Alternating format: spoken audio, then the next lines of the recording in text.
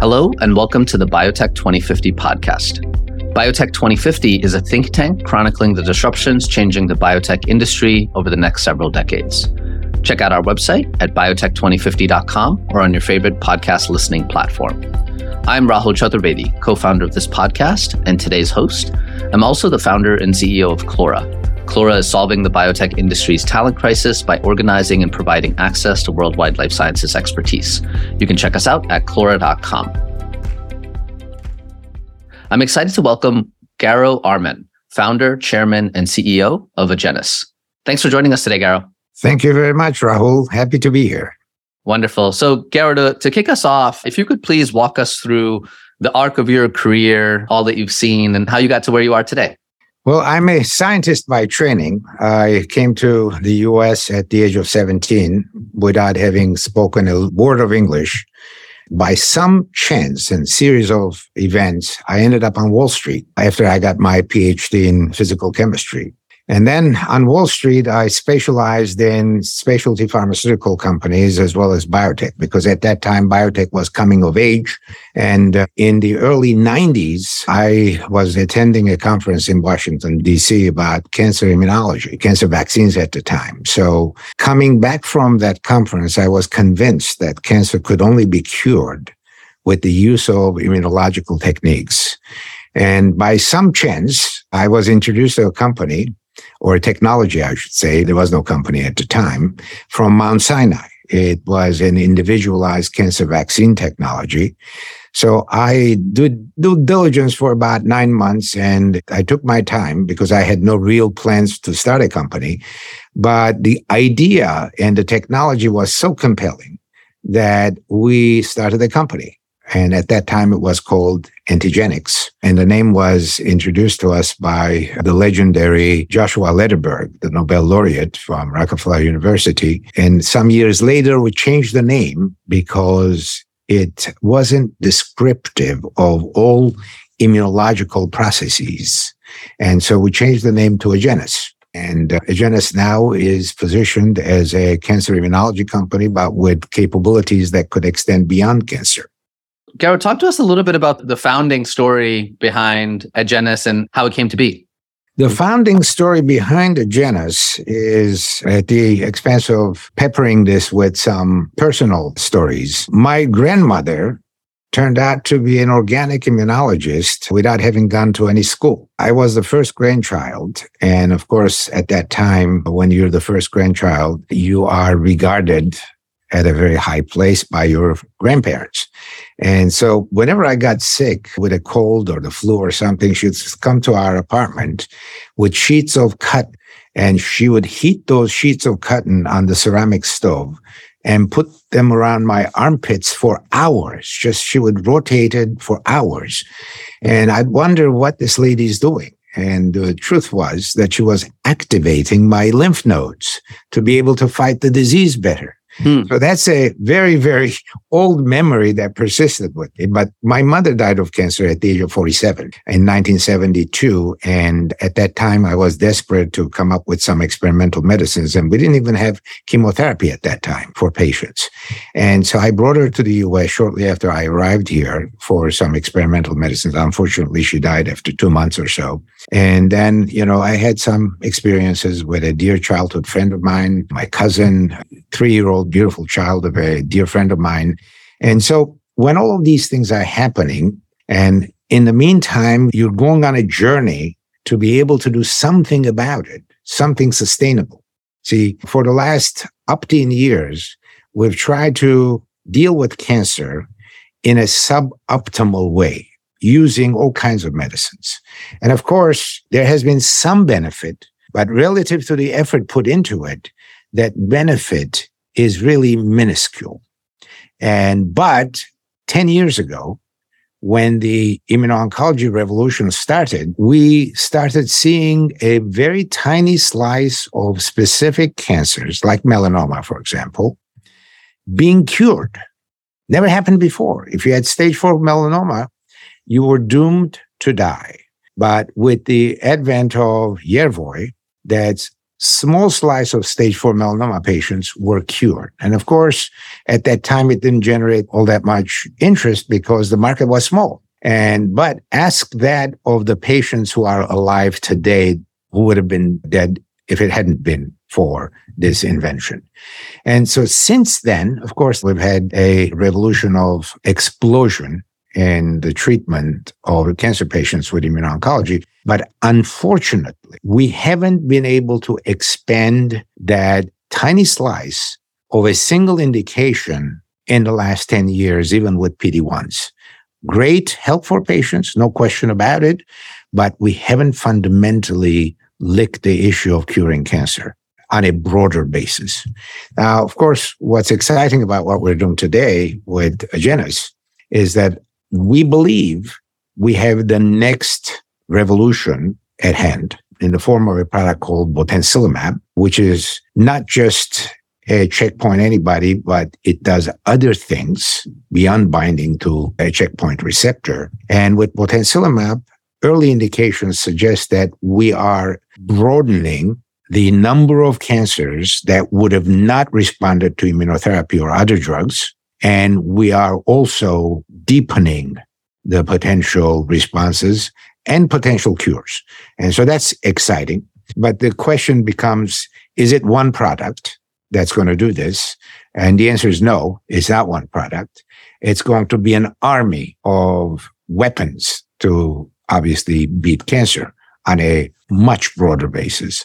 And the thing that's unique about our company is that we've worked very hard over the last 7 years or so and delivered on this, a whole broad army of weapons. And we can talk about the specifics, of course, but it's really the criticality of being able to battle with cancer with a tug of war between the disease and the immune system. And that's where we are today, tilting that tug of war in favor of the immune system. Yeah. And let's just double click on that, Garo. Based on your work at Agenus, I'd love to hear your perspective on immunology and immunotherapy and the immunotherapy landscape and the opportunities that it provides compared to other approaches. Cancer is a pretty challenging disease. We used to think of, for example, many years ago, that if somebody had breast cancer or lung cancer or prostate cancer, that it was the same disease in every single person. And so the notion that a drug would be able to cure cancer was flawed from the start. Now, what happened was, of course, as I said, cancer is a tug of war between the disease, or battling cancer is a tug of war between the disease, cancer, and the immune system. And if you can, there are 2 ways of, or 3 ways of tilting that in your favor. One is you can reduce the cancer itself, and certainly something like chemotherapy does that. And if the immune system is competent enough to be able to battle that reduced cancer and win, it happens naturally. So in some patients, for example, that chemotherapy, they may be cured, but it comes in with all the toxicities and perhaps long-lasting toxicities of some of these drugs. So the real challenge for us is with present-day drugs or the previous-day drugs, chemotherapy, radiation, targeted therapy, and so on and so forth, we're doing something to reduce the burden of the disease, and or we're making the disease a little bit more visible to the immune system, indirectly. So when you do that, the relatively competent immune system that is in that patient may be able to battle and win without any immunological intervention. But as we know, in most cancer patients, particularly in stage 4 disease, this doesn't happen. And so we need additional help to bolster the immune system to win that battle, or undo the defenses of the cancer that block the immune system from destroying it. So it's 2-pronged strategies. And with, for example, with antibodies, checkpoint antibodies, it accomplishes both. It accomplishes both the job of unmasking the cancer so it doesn't protect itself from the immune system, and also bolster the immune capacity to be able to kill the target. Great. And Garo, I'm curious, over the next 10 to 15 years or so, what's exciting you the most about the immunotherapy space? Of course, I'm very excited about what we're doing, because what we're doing is really you have a multi-component immunological process. So you've got, as I said, you have cancer cell trying to hide itself from the immune system. So we've done a pretty decent job of being able to undo that. But all of these things, Rahul, come at a cost. If you don't balance that process properly, you can indulge in overactivity of the immune system that causes self-harm. You can have, for example, self-tissue harm. In targeting some of the checkpoint receptors like CTLA4, you can cause colitis, or you can cause other autoimmune diseases. So it's a very fine balance. And the challenge is this is different from person to person, and it's different from cancer to cancer. So being able to have agents that can help you modulate that process smartly is very helpful. Now, the second step is, let's say that you win the initial battle, okay, but you haven't won the war yet. In order to be able to win the war, you have to have the ability of generating immune cells that are in a high state of alert. And that means that what if, for example, some residual cancer cells remain and they poke their head out after the initial battle is over?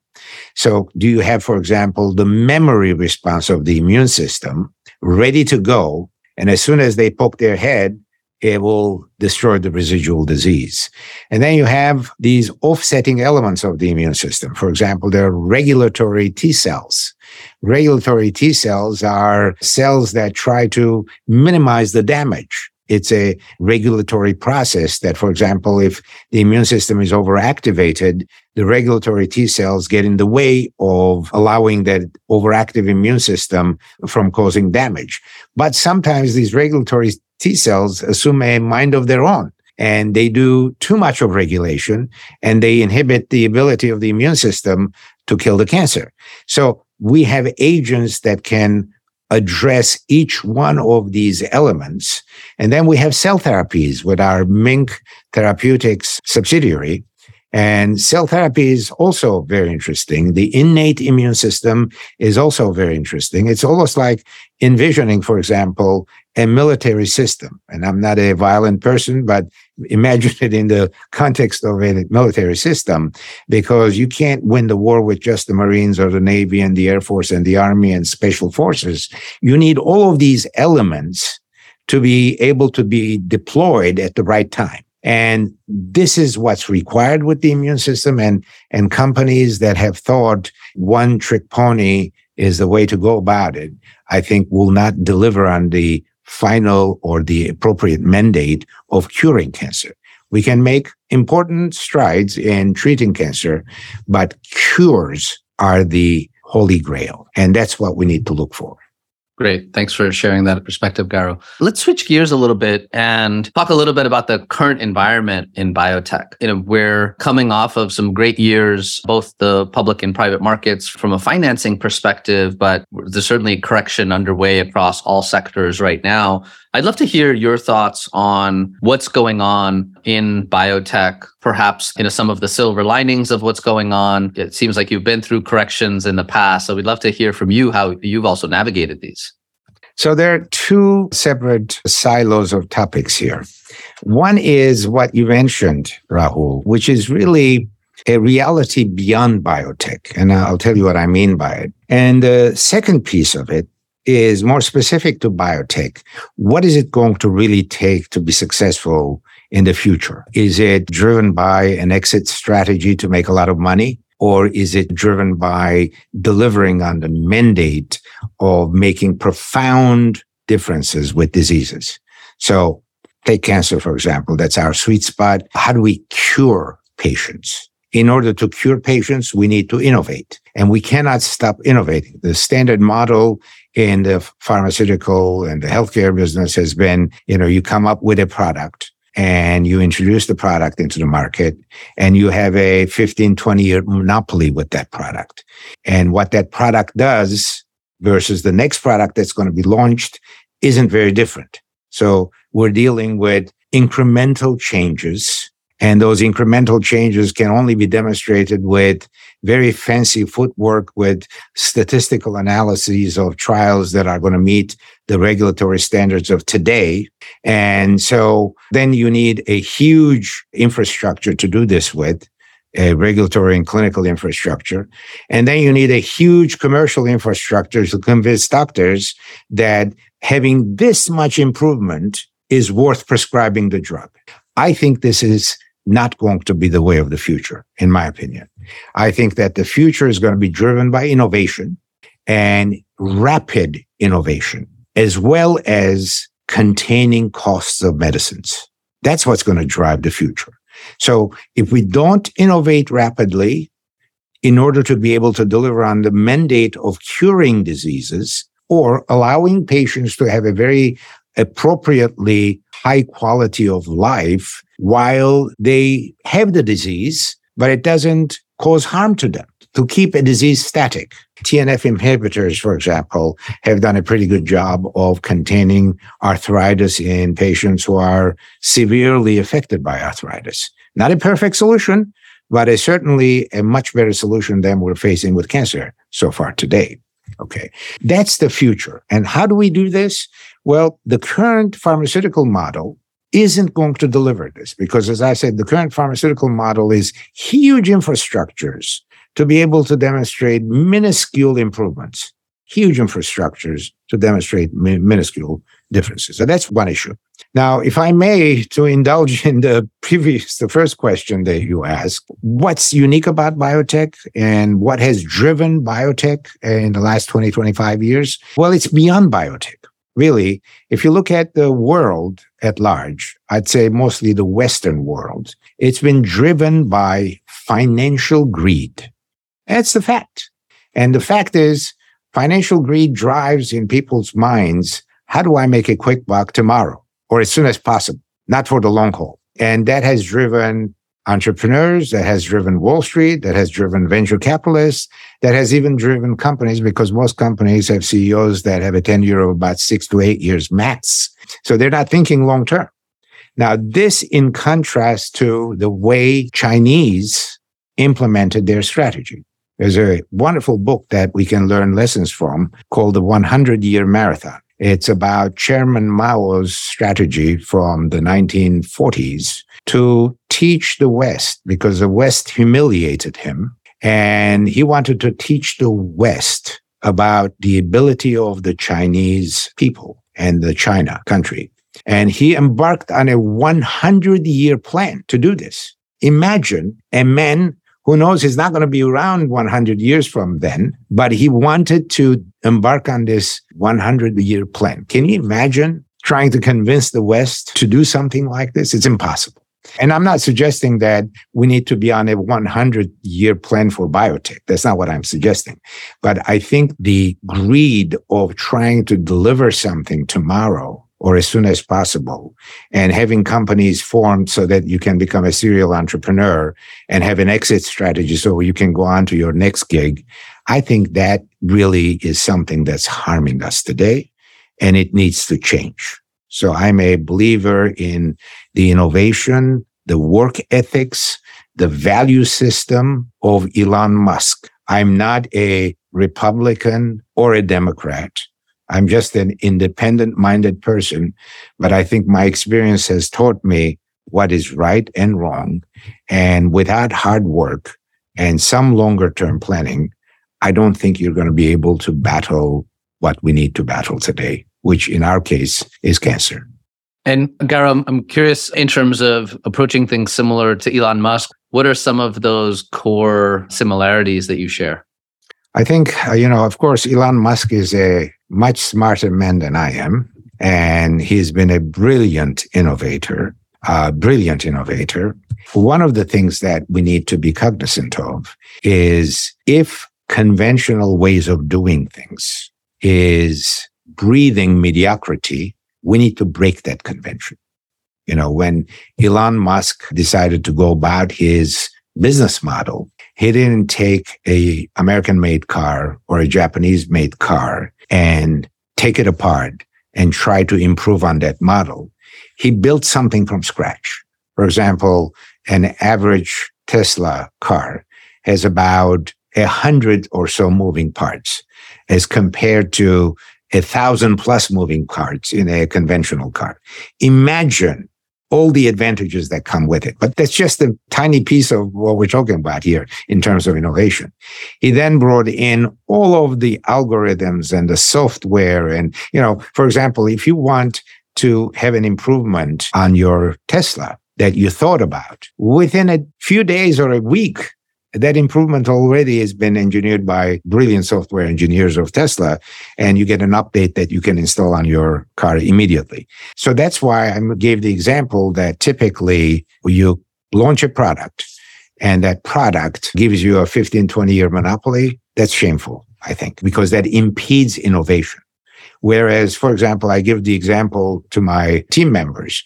If Apple had stopped innovating when iPhone 4 was introduced and said, we're the king of the hill right now, we can kill research and just capitalize on our iPhone 4 because it's the best-selling product and the best of breed, where would Apple be today? Yeah. Okay. Where would it be today? So that's why I think the speed and the magnitude of innovation is going to be critical for our future. Certainly agree. And Garo, I'm curious, given the current environment, how have you adapted your approach in terms of hiring, how you get work done, leveraging external providers, and so on? This is a beautiful question, Rahul, because many years ago, as we got into the field of checkpoint antibodies, we didn't venture in antibodies prior to 2014. We made a very critical acquisition of a company. It was a private company called 4Antibody, which was a result of a spin out from Roche Research Institute in Basel, Switzerland. We acquired that company, and that gave us the basis for creating antibodies. And so when I wanted to get the first experience with manufacturing clinical grade antibodies, I dealt with a couple of CDMOs out there. And so we made a strategic decision immediately to get into our own manufacturing operations. And so we bought the Zoma manufacturing facility in California for a very modest sum. But it wasn't the manufacturing facility that we bought that really interested me. It was the team that came with it. It was a stellar team with many years of experience and many, many years of fantastic deliverables. So when we acquired this facility, we reduced our dependency on outside CDMOs. And most recently, we just finished a soup to nuts commercial manufacturing facility about a mile down the road from our original acquisition in Emeryville, California. And that will give us the flexibility to make product from soup to nuts. I mean, all the way product with vialing and labeling and storage facilities and so on. So to get back to your question, we had a similar experience with CROs. So my philosophy is, if we're going to succeed, of course, you cannot completely reduce your dependency to third parties, but you need to be as self-sufficient as possible. So today, we have our own manufacturing. We have started assembling our own CRO teams. We made 2 acquisitions. And yes, we will use high-quality third-party providers when needed, but I think the plan is to be as self-sufficient as possible. And in this world of, by the way, all kinds of supply chain disruptions and so on and so forth, you need to really be in control of things. And to complement what we're doing, for example, we didn't talk about this, in the last 10 years, if you look at our trajectory in the last 10 years, we have raised $900 million from corporate collaborations and royalty monetization. And I'm not talking about $900 million worth of bio dollars. I'm talking about $900 million that has come into our pockets in the last 10 years. And we continue to perform in that regard, by the way. So right now, we're burning cash, but most of the cash that we burned in the last 10 years has come from our creative transactions. And we're going to continue to do that, of course. And how do we go about the future? Well, you've got to be very efficient, very innovative. You've got to be self-sufficient, and you've got to make sure that you have alternate means of cash acquisition, not just being dependent on third-party investment banking units or typical investors. Yeah, appreciate that advice, Garo. You've certainly seen a lot being at the helm of Agenus for over 2 decades. So thanks for sharing those insights. If I could ask you to reflect and take a step back for a minute, given all that you've seen and all the experiences that you've had, what's one piece of advice you wish you could provide your younger self, knowing all that you now know? I think the key, Rahul, is to do it right.